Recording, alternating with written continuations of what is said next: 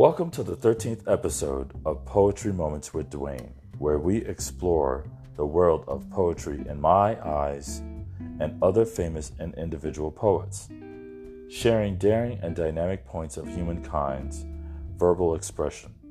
I have been writing for about 40 years, and I pray that my poems and the poems of others fill your spirit with comfort, joy, thought-provoking moments, and love in which they were intended. Be sure to leave feedback and suggested titles for new poems. You can send me an email at naze0011@aol.com.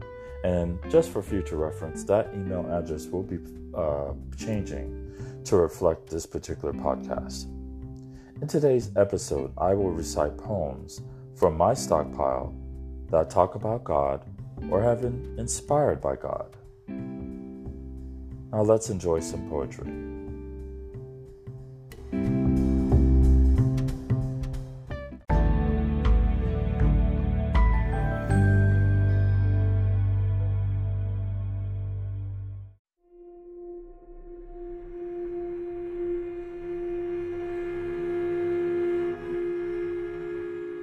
The first poem is called God's Seeds Are Good.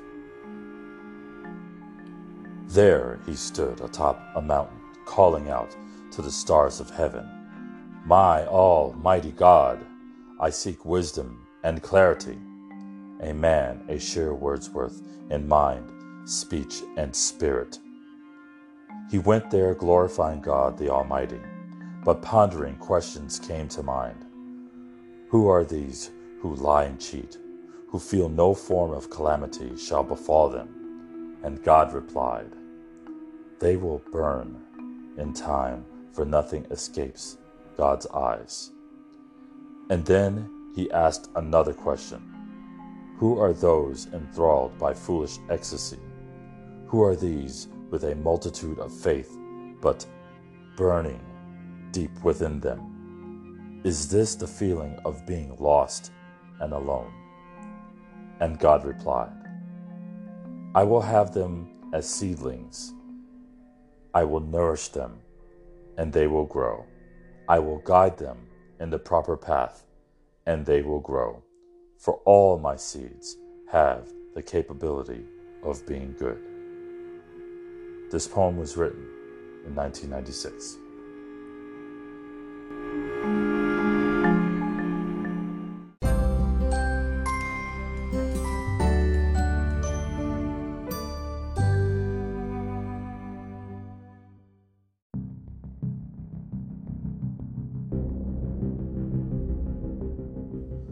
The second poem is called God's Angry Voice.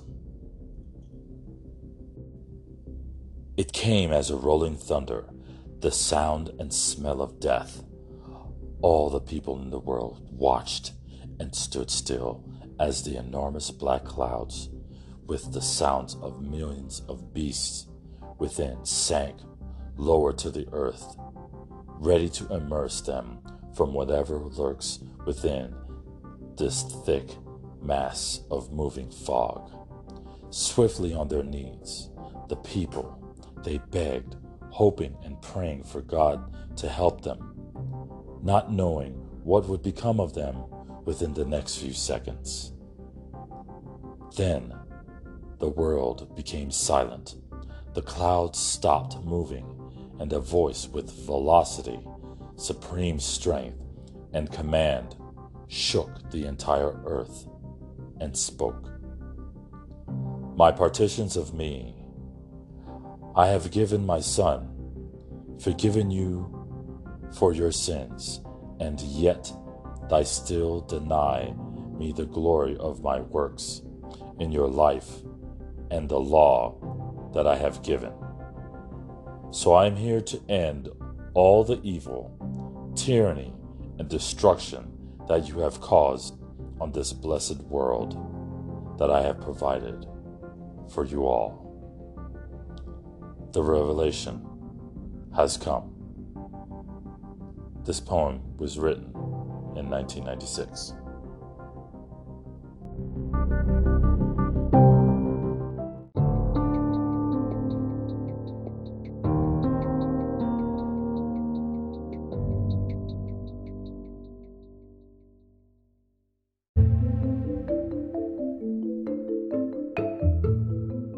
The third poem is called Light Within So Much Darkness, and just a small message. We are all sinners, but that does not mean that God turns his head and his heart from you. He knows all that you have done, and yet he still loves you. So even if you feel that you have done so much evil and strife, come embrace the light of the Savior, Jesus Christ. Savage angels from Hades' realm, take flight. Make thy wings extend and hover at great heights and great distances. And conclude for a moment, there's a possibility of light within your soul. Light that burns with passion as the sun. Let not the dark depths absorb thee, as it has claimed victims of so many. There's always a way. There's always one more prayer you could say. Indeed, you're a symbol of death and destruction. This action does not have to be your primary function. Give compassion. Feel it if you dare. Let the four-letter words invade the spaces that are filled with darkness and destruction. Journey to a realm where praise is sung all day and the dance of millions joined together in joy. God's love is always welcoming. This poem was written 8/3 through 5 of 1996.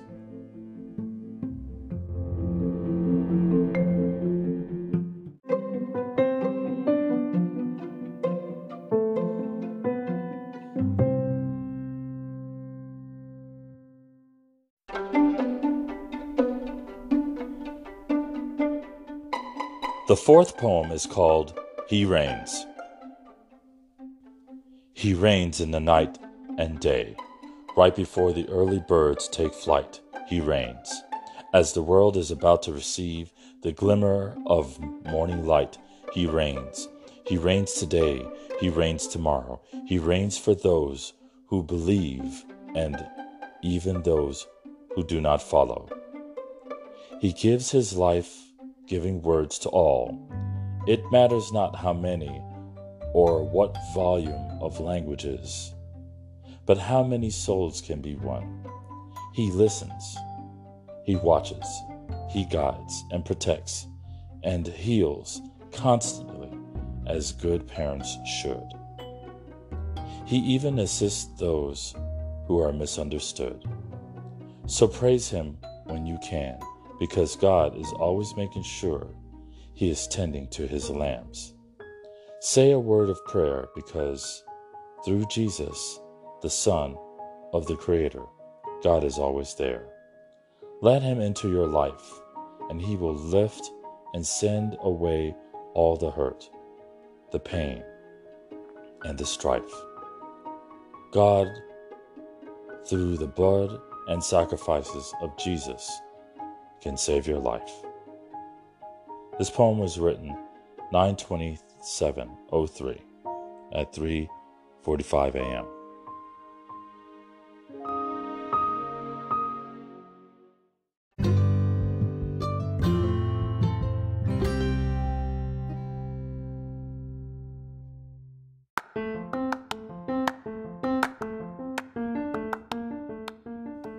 The fifth and final poem is titled, Just Look for God.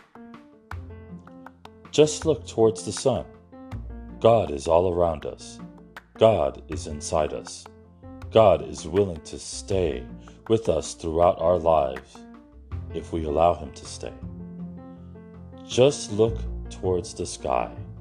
God is above us. God is the guide for eternal life. This poem was written 5/31/1995.